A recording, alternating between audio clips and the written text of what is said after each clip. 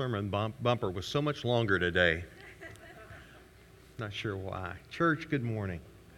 It's good to be with you. It's good to look out and see so many wonderful faces this morning. Dads, we're honoring you today. Did you know that church on Father's Day is a lot of times the last place dads want to be? Because traditionally we have preached and we have just told dads what a lousy job they're doing. We're not going to do that this one. Well, Paul's going to address some things. Let's just say that. I want to just say a word of thanks to our pastor. Now, when we knew that he was going to be coming back from the Philippines and we knew what it was like to come back from the Philippines, we said, you need to have somebody else preach. And so Josh Howard, who did a great job for us last week as we got into chapter 4, was on tap. Be praying for him and his family. He shared with you last week that his grandmother had passed away. So Aaron called me and said, I'm going to ask you a favor. You can say no. He does that a lot.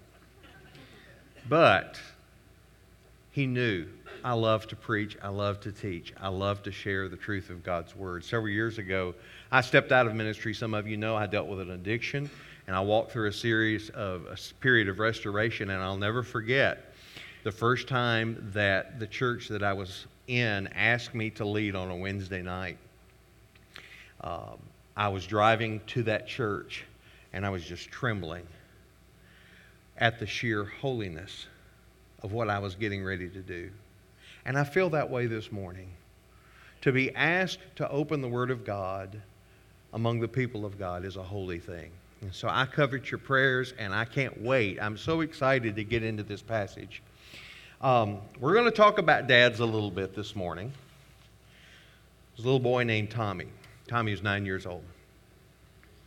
And Tommy, for his birthday, got a box from his great aunt. And on the front of that box was the picture of the most amazing pirate ship he had ever seen. Well, he couldn't wait to tear into that thing. He opened it up and just waiting to lay his eyes on that beautiful ship. Well, you know what it was? It was a model. All of the pieces were there. And he was upset, but he had this thought. Dad's out of town. What would Dad do? He had that thought, and as he looked across the table, he saw the directions.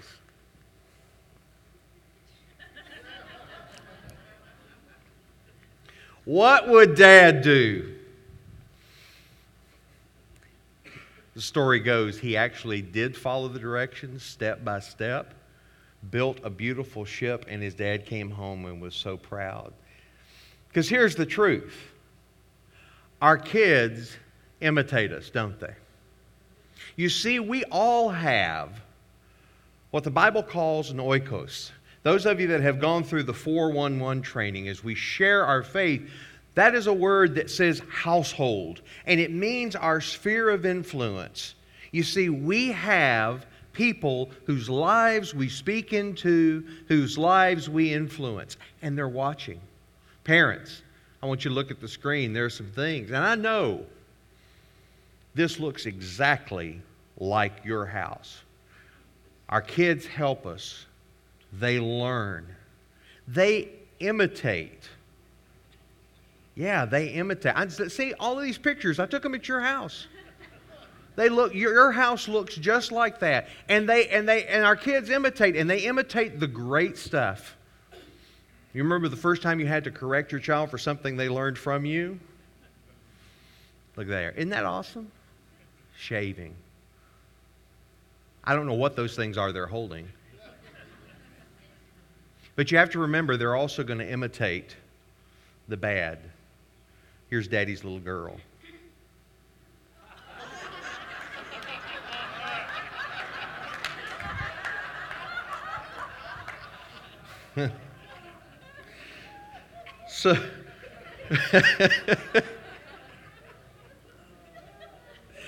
So just remember, somebody's watching. Whether it may be a mannerism, something in your way you speak. I say things. My dad has been dead for 10 years now, and there are still things. My wife says, you become more like Bob Bragg every day you live. And that was even with my dad being out of my life in early years. And so we imitate, and it's kind of the Progressive Insurance commercial. We can't help you becoming like your parents. We become like those that are around us, those influences. Well, that's where the Apostle Paul is with the church at Corinth. The church at Corinth, Apostle Paul had planted it around 50 A.D. He planted it on his second missionary journey. He writes this book addressing problems whereby the Corinthian church had adopted an appetite for worldly things, worldly power, worldly wisdom, a compromised culture, rather than the posture of humility that Paul had exemplified. I want us to look, because when I get into this, I have so enjoyed studying this week, to look at the church at Corinth, to look at the community of Corinth. And this is the thing. We live in Wendell, East Wake, this region, North Carolina, United States, 2022. But I want you to listen and compare with Corinth. The church at Corinth was only about 10 years old when this was written. But let's look at the culture in the community of Corinth. It was affluent. Top 1%, you could say. It was located on an isthmus. I really wanted you to say that one. Isthmus. On an isthmus that separated the Mediterranean and the Aegean Sea. It was a port. It was right in the heart of the Greco-Roman trade. They were a religious people. The Corinthians worshipped Aphrodite, the Greek goddess of love, beauty, pleasure, and procreation. Now, I'm just going to say this. We're an affluent nation. We're also a nation that if we don't get a handle on some things when it comes to love, pleasure, procreation, gender identity, and things like that. Corinth was the site of the Isthmus Games. I get to say it twice. Second only to the Olympics. We love our sports, don't we? The Isthmus Games were held on alternating years from the Olympics. It was a port city. Lots and lots of trade coming in there. And by the time that the Apostle Paul arrives, Corinth had the largest population in Greece, comprised of Greeks, Romans, and Jews. It was a melting pot. Does this sound at all familiar?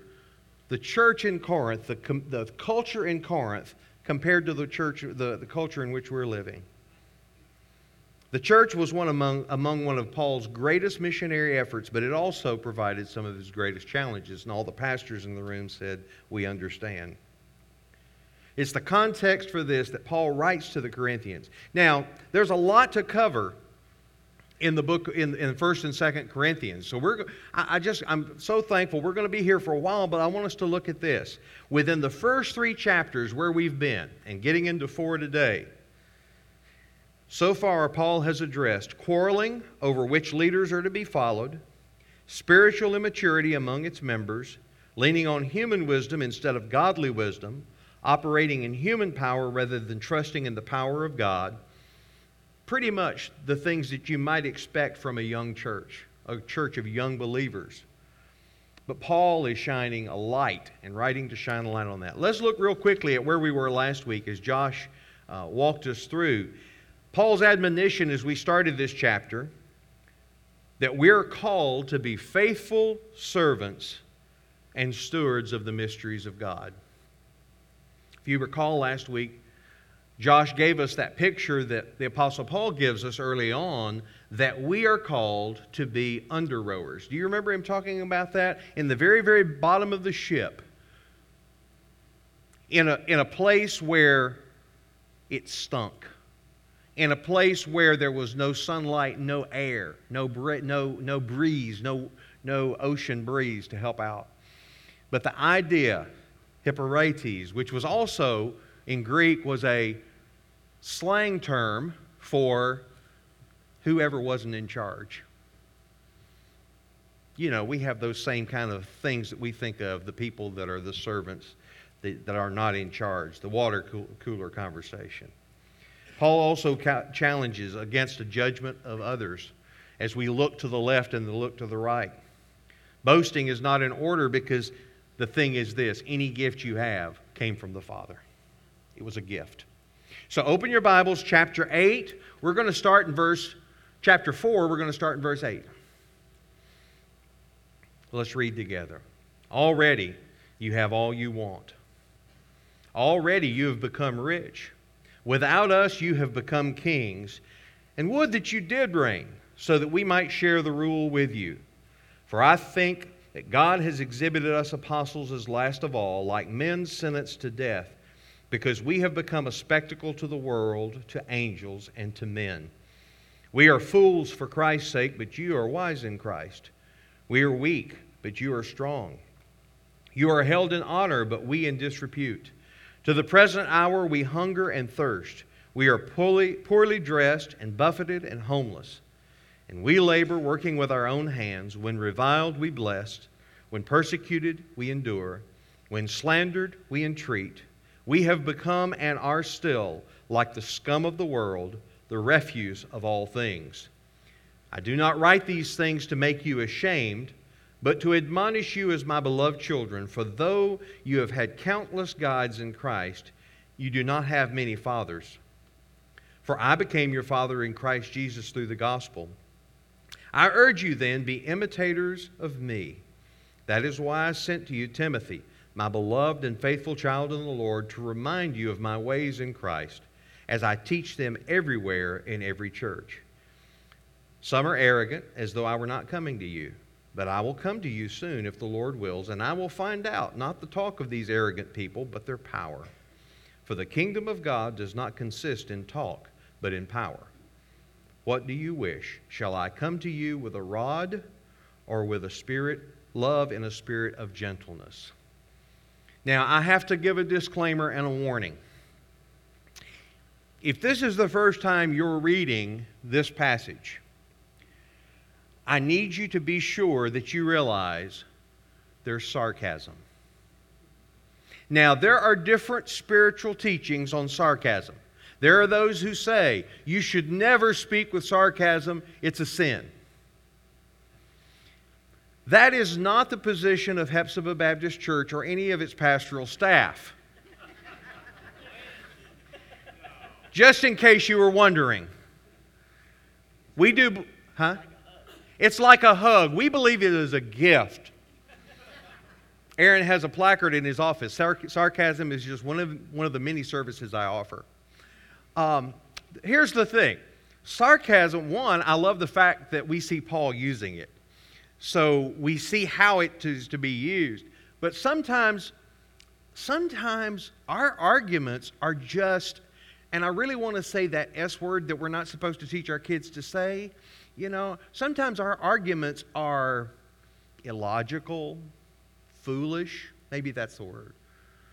And sometimes we have to hold up a mirror that says, do you see how illogical and foolish this argument is? And so one of the great tools to do that is sarcasm. So, that being said, we're going to read this, understanding the way Paul says this. Our first point is this. Paul's going to he's going to hold up a picture to them. That's what happens a lot of time with sarcasm, is we hold up a picture. So let's very first thing look at Paul's picture, a look at the Corinthian church. There's a lot of details in this passage, but I have 4 points and they all have sub-points, but don't get nervous. It's going to move really quick. Because he says this, you are full. Look at that. Verse 8a. Already you have all you want. Do you have all you want, church? There's always something more, isn't there? There's always a need. But he says, oh, look, you have all you want. You're full. And not only that, you're rich. Look at the next part of that verse. You have become rich. And the third thing, you have reigned as kings. Without us, you have become kings. Y'all hear the sarcasm, right? And would that you did reign. Oh, that you did reign. Because then we could come and we could reign with you. Now, this is where he's just beginning to start. This is his look at the Corinthian church. Now, let's quickly move to the second point where Paul says, let's look at the apostles. He says, starting in verse 9, "For I think that God has exhibited us apostles as last of all." So the first thing he says is, the apostles are exhibited by God. Some translations may say displayed. But it is God who says, wait a minute, let me show you the example. Remember, Paul had established this church. He had been with them. He had set the tone and the temperature of this. And Paul is always going to take us back to the Lord Jesus Christ. Amen? Always. And so we get here and he says, wait a minute, the apostles, first off, were exhibited by God. It's God. He even goes back to the very first verse of chapter 1. He says, Paul, an apostle called by the Lord God. So the fact is, he is operating under the calling and under the unction. He is not doing any of this to elevate himself. We don't do any of this to elevate ourselves.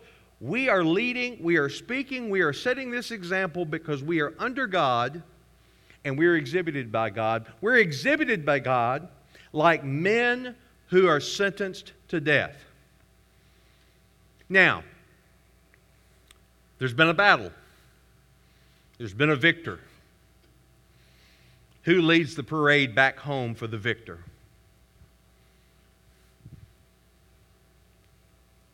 The warriors. They're the ones who get the ticker tape parade. Right behind them, the plunder. The gold, the silver, the reward for the battle. And who brings up the very end of the line? Those who are prisoners and who are condemned to death because they lost. So he says we're exhibited. It actually is going to talk about the idea that we're a spectacle, like we're theatrical, to be able to say that we're like men sentenced to death. People see us and they know our lives don't count for anything except for the glory of God. And he says that we are made a spectacle to the world, to angels, and to men. I don't think he left anybody out. The world is everybody. The angels are the heavens, and the men are the people that are right there looking so intently. This is that idea that it's a theatrical thing. There was a great Colosseum in Corinth. All of the things that we would think of in a typical kind of arena with a Colosseum and whatnot with Christians, that kind of thing happened there. We are made a spectacle as men led to die. Should we give the altar call right now? Because that's what everybody wants to experience following Jesus Christ, right?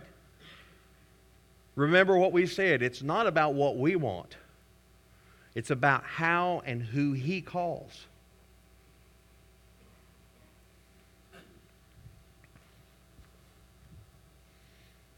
Thirdly, let's go a little bit deeper. Paul's picture, we're going to go a little deeper because he gets, I love when Paul gives us lists, and I'm so glad he does in so many of his letters. He gives us lists to be able to help us enumerate and walk through this. But here's what we're going to do. Remember, we've got some sarcasm. He said, let me go a little deeper with what it looks like to be an apostle.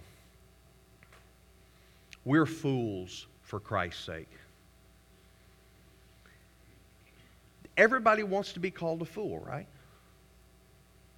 No, nobody wants to be a fool. But he says, for Christ's sake, we will lay down our very pride. We will lay down anything that stops us for Christ's sake. Your problem, church at Corinth, is that you're wise.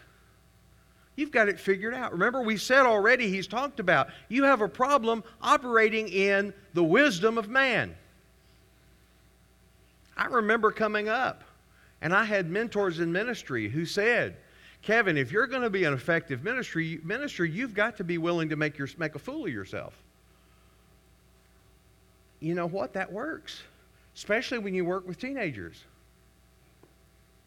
Looking to see, yes.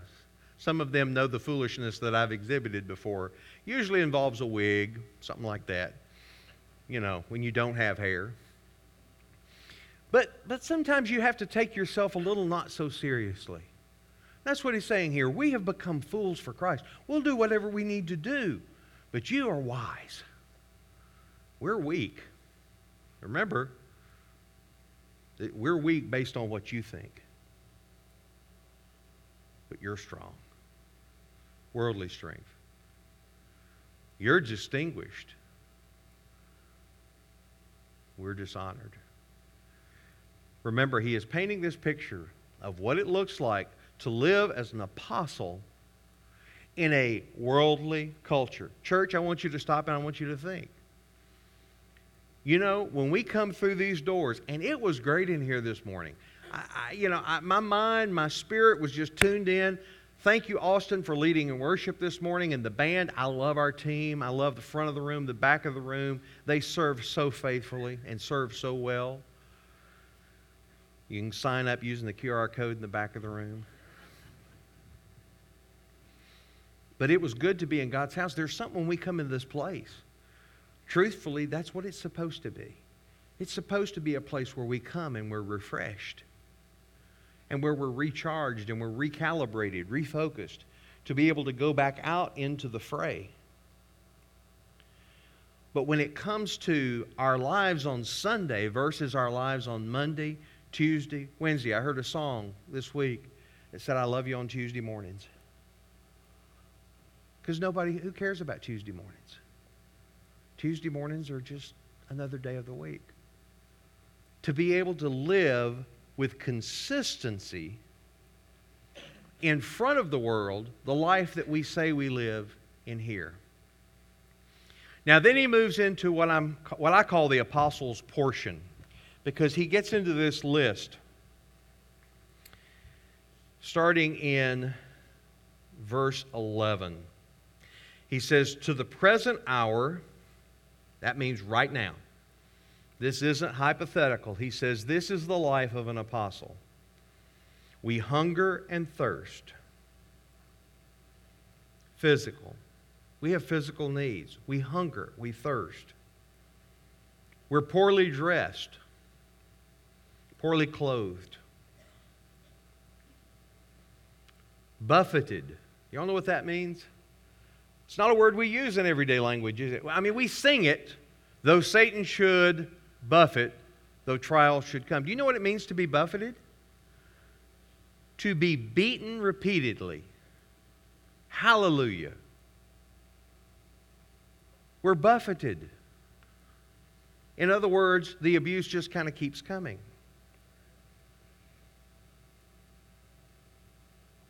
We're homeless. In other words, there wasn't a place they put their feet down. You remember the Apostle Paul went from Corinth to Ephesus, and on these journeys he was constantly moving to establish the sake of the gospel, to be able to plant these churches. And we labor working with our own hands. Now think about the culture in which he's talking about. We labor, we work. That was not necessarily valued. Think about our culture today. A good day's work, an honest day's work, is to be highly valued, isn't it? But in this day and age, to labor with one's hands, it was looked down upon. When reviled, we bless. Do you know what it is to be reviled? That means they got words in their mouth against you. It's verbal abuse. When persecuted, we endure physical abuse.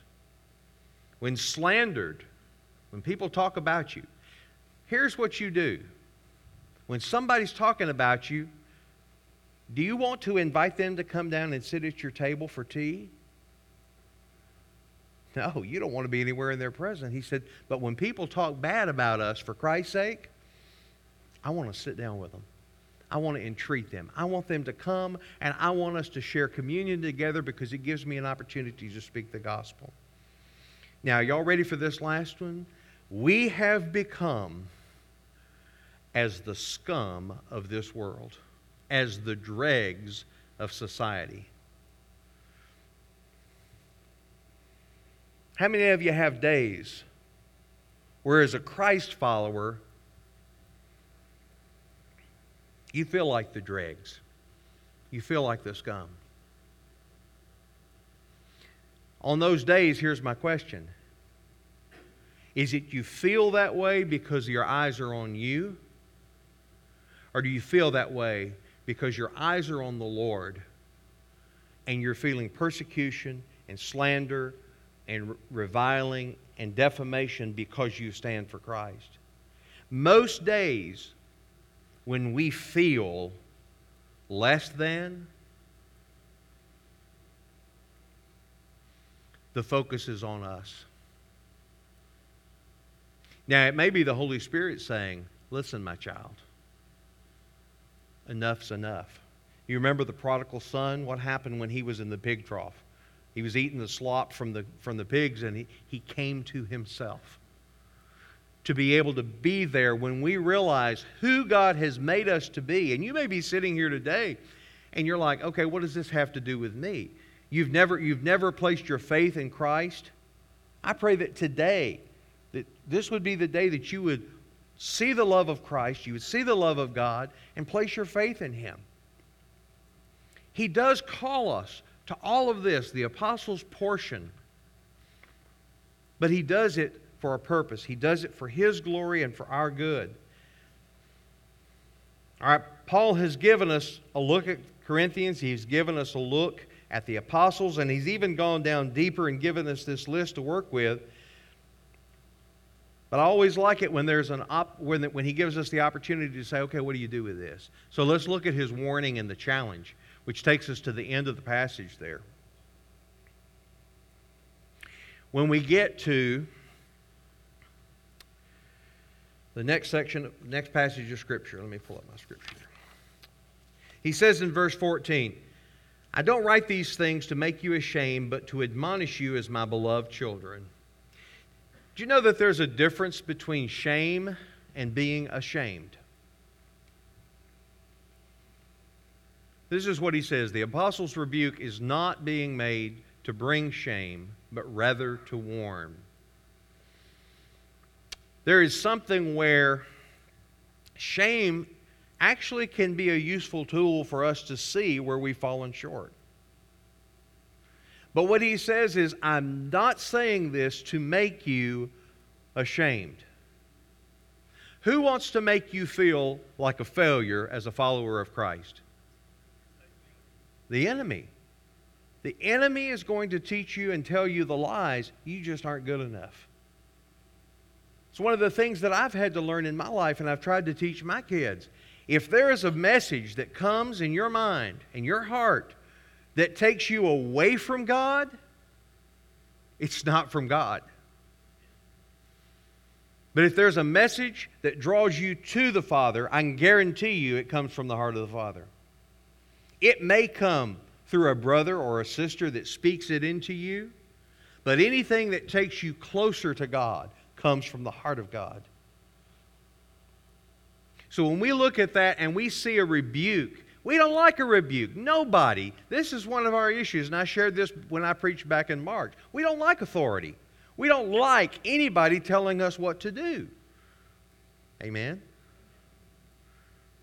I expected a bigger amen than that, But we don't like being told what to do. It's my problem. Rita, I don't like being told what to do, right? Aaron's sitting beside you. He will bear witness. Aaron knows. My personality type is, just leave me alone. Let me do my thing. My son Logan back there, he's smiling too because he knows, just let me do my thing. We're independent. We don't want someone to correct, but I'd be honest with you, thank God. I stand here at the 11-year mark, and if it wasn't for that man's rebuke along the way, loving rebuke, most of the time, it was always loving. But I wouldn't be standing here 11 years later because we're all on a journey, we're all growing. But Paul is giving this rebuke not to make them ashamed, not to wear them down, but to say, listen, Here's a warning. It's there to rattle their cages a little bit. We all need our cage rattled every so often.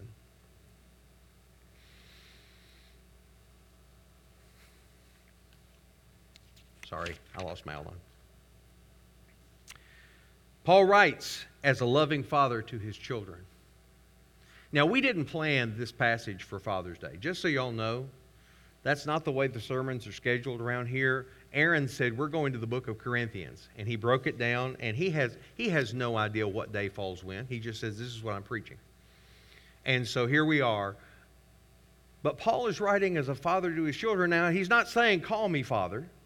That's not what Jesus told us in Matthew 23. You're not going to call him Father. But he says, as a father, he said, because here's the thing. I birthed this church.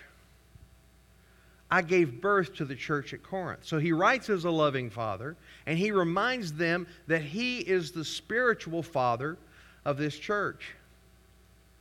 Now, I shared with you earlier, my dad was not there when I was young.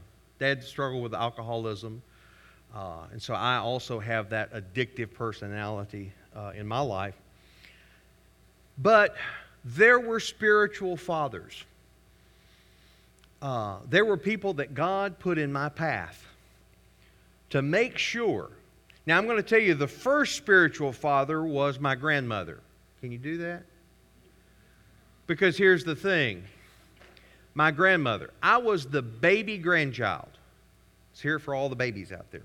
Woo. Babies don't like being told what to do, by the way. That's just how that connects.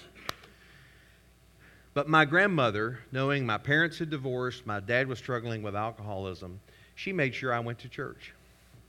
She drove out of her way to get me and pick me up and get me to church. She's also the one who taught me how to play the piano. But her pastor, Pastor John Haynes, he was a State Farm insurance salesman, bivocational. He was one of these preachers. Now, I'm telling you, our church, we ran 60 on Sunday morning. And he had this big oak pulpit. And it had a Radio Shack microphone right here. And he would get up here and he'd preach. And then he'd get right down here in that microphone. Meanwhile, I was sleeping on the front row. But one day, Brother John Haynes, I tried to find pictures for these people to put them up on the screen. I can't find any pictures. But Brother John Haynes, this insurance salesman who God had called to be a pastor, stopped me and said, Kevin, you have been coming to church for a long while now, and I've been watching you. Don't you think it's time that you ask Jesus to save you? Now, I'm going to say this. That day, I don't remember the date, but that day it was a summer Sunday, and we went into a little side classroom. Sun was shining in. Everybody else went home. But my grandmother and Pastor John, Brother John, and myself went in there. Over the years, with my journey and my story, I had to say, God am I yours? Based on my behavior and the sin that's in my life, am I even yours? And God took me back to that little yellow curtains on the window. Probably still there. Took me back to that little classroom and said, son, that was it. I nailed it down right then. You became my child right then. John Haynes was a spiritual father for me. Not too many years after that, I ended up at First Baptist Church Smyrna, and Bob Thompson. Now, Bob, he was our youth leader, but Bob was an accountant because we didn't have a youth pastor. We didn't have paid staff. We had chairman of the committees. Y'all all right? In Baptist Church, we had committees for everything. And Bob was the chairman of the youth committee. But here's the thing. God had called him. God gave him a heart and a passion for students. He's the one who discipled me. And He's the one who was my spiritual father when my dad wasn't there. He's the one. I hadn't thought about this till just now. He is the one that their little boy, Rob, he looked at me one day and he said, Kevin, I don't know what Rob is going to turn out like when he gets to be older. But his mom and I have talked. And we hope he's a lot like you.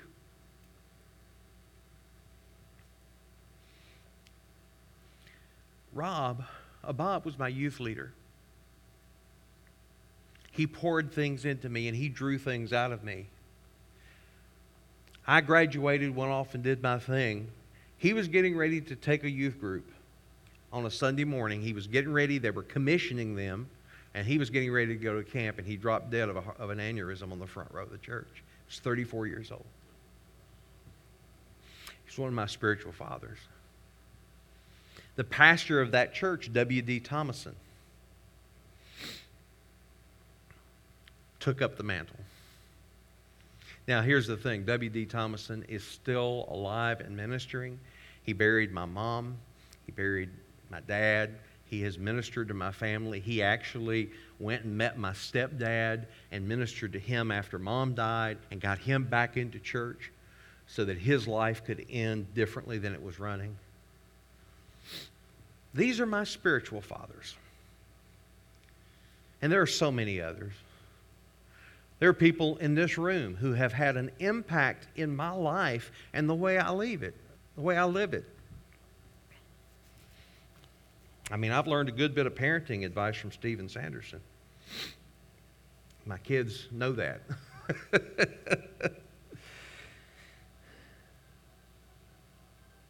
But who are your spiritual fathers? And here's my question. There's somebody in your life, there's somebody in your journey that you would look and you would say, when I grow up, I want to be like them. Can I give you a word of advice? Do it. Years ago, Jim Whitmire. You don't know that name. There's no reason why you would know that name. But Jim Whitmire was the minister of music at Bellevue Baptist Church, the great Bellevue Baptist Church in Memphis, Tennessee. Adrian Rogers was the pastor, the prince of preachers. Dr. Jim Whitmire was the minister of music. I got to be around Jim a few times.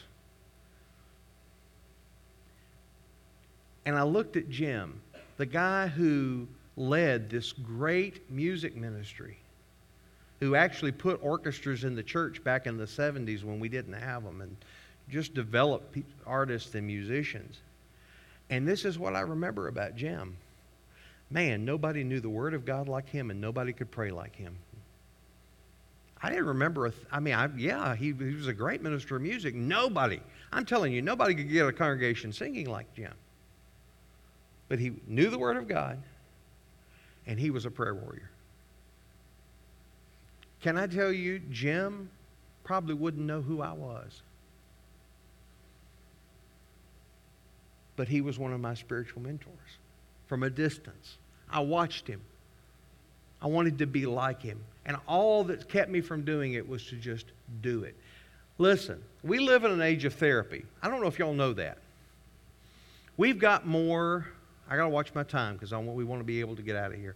But we've got more things that we can do, whether it be a drug or a therapist. And I thank God for therapists. I wouldn't be standing here if it wasn't for a counselor to speak in my life. But church, we got to stop making excuses. We've got to stop making excuses.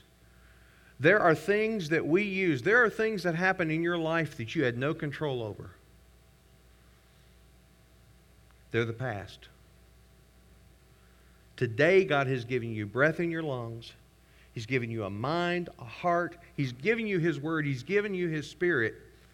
We have this video clip that we have of Bob Newhart, which those of you that are old as me remember, he played a counselor on TV, he played a psychologist. And some years later, he did this skit. And the lady comes in for counseling, and she says, I need help. He says, I can tell you everything you need. 2 words. She's like, no, you just don't know. You just don't know. My issues are so deep, it's going to take an hour and beyond. He says, okay, well, give it to me. 2 words. Goes and she spills out all this stuff. He says, okay, are you ready? Write this down. Stop it. How many times has Aaron said? And this is actually comes from verse 6 of this chapter 4, the idea of nouthetic counseling. It's that idea of holding up and saying, look at the truth. People come into his office. He asks the question because most of the time we know the answer, don't we? We go because we want help. We want somebody. But most of the times we know what to do. We just need to Nike. We just need to do it. Or stop it and then do it. Paul reminds them he's the spiritual father of the church. I am going to finish this thing. And he says this. Now listen, as your spiritual father, remember what I did when I was in your presence and imitate me. Do you know how bold someone has to be, to do what I do?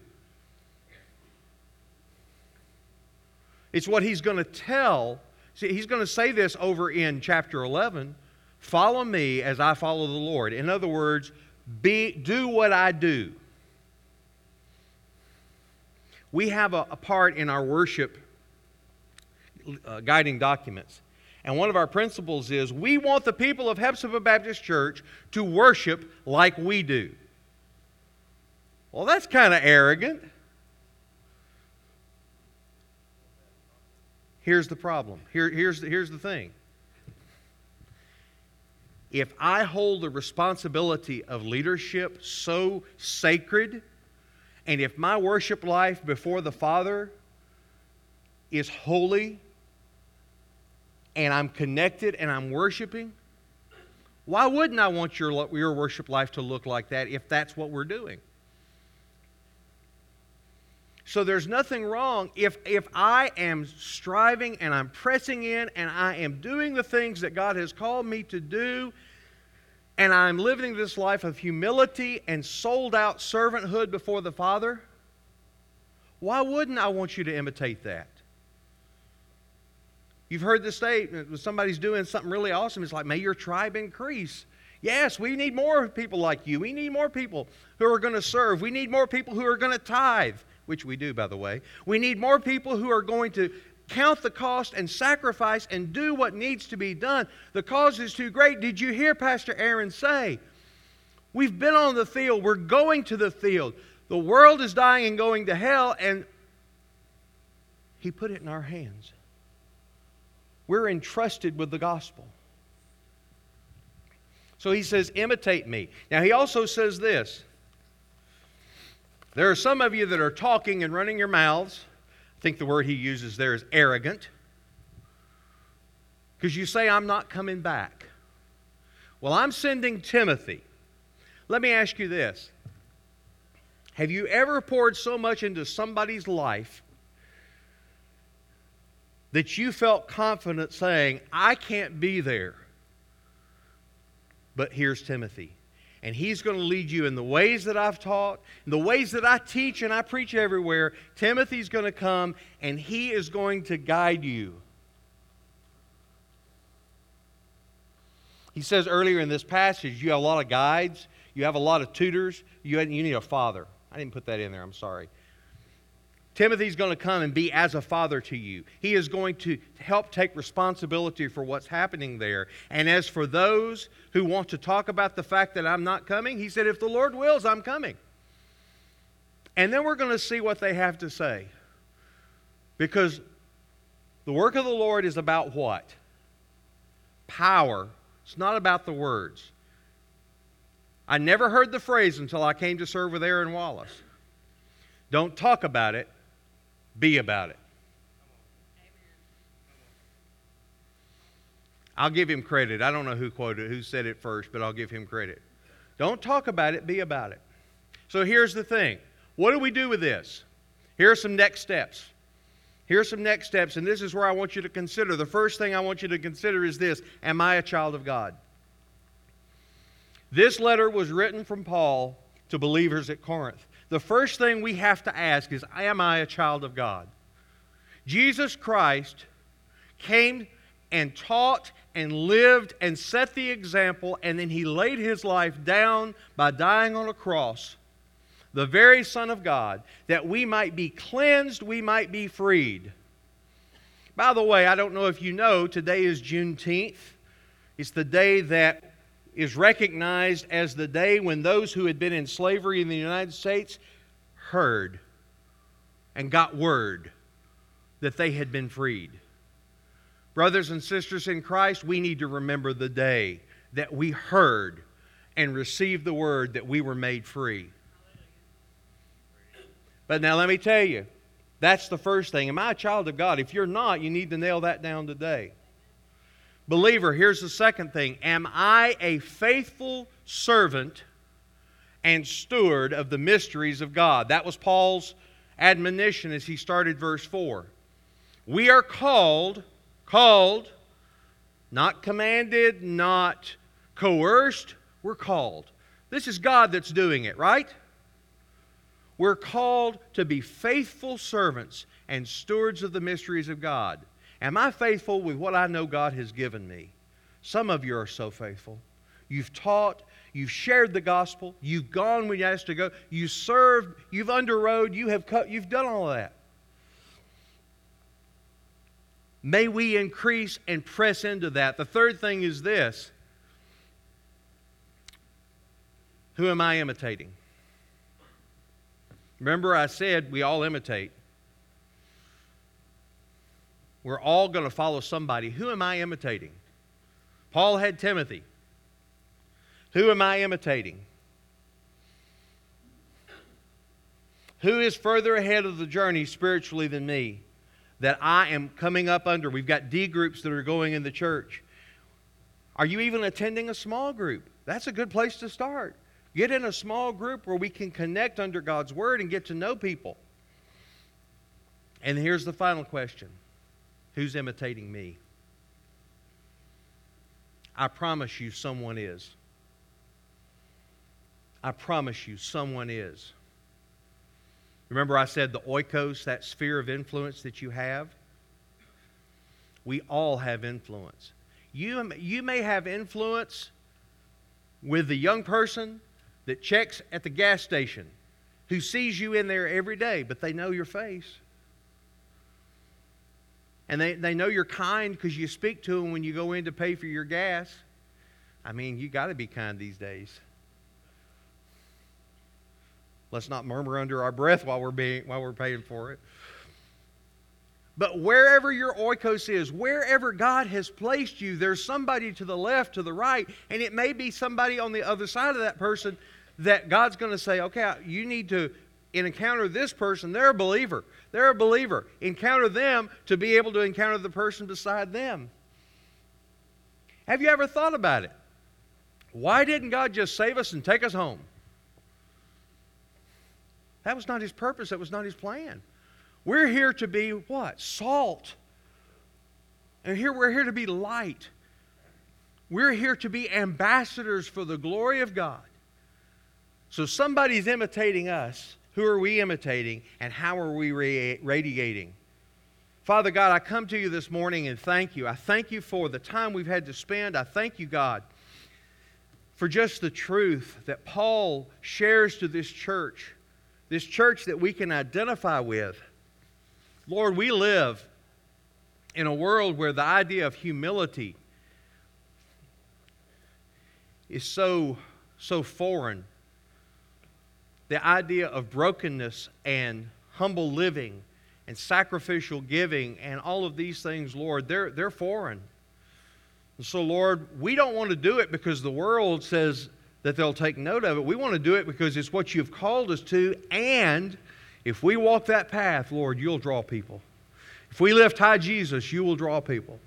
And so, Lord, find us faithful, I pray, that we are faithful stewards, we are faithful servants for your glory in your kingdom. And if there's one here today, Lord, who does not know you, I pray that today will be the day, in private conversation or whether they join us here at the front in just a few minutes, Lord, to be able to speak with Pastor Aaron or someone else, to be able to just help that this would be the day that they understand what it is to love, to serve, to know the redemption that comes through Jesus Christ.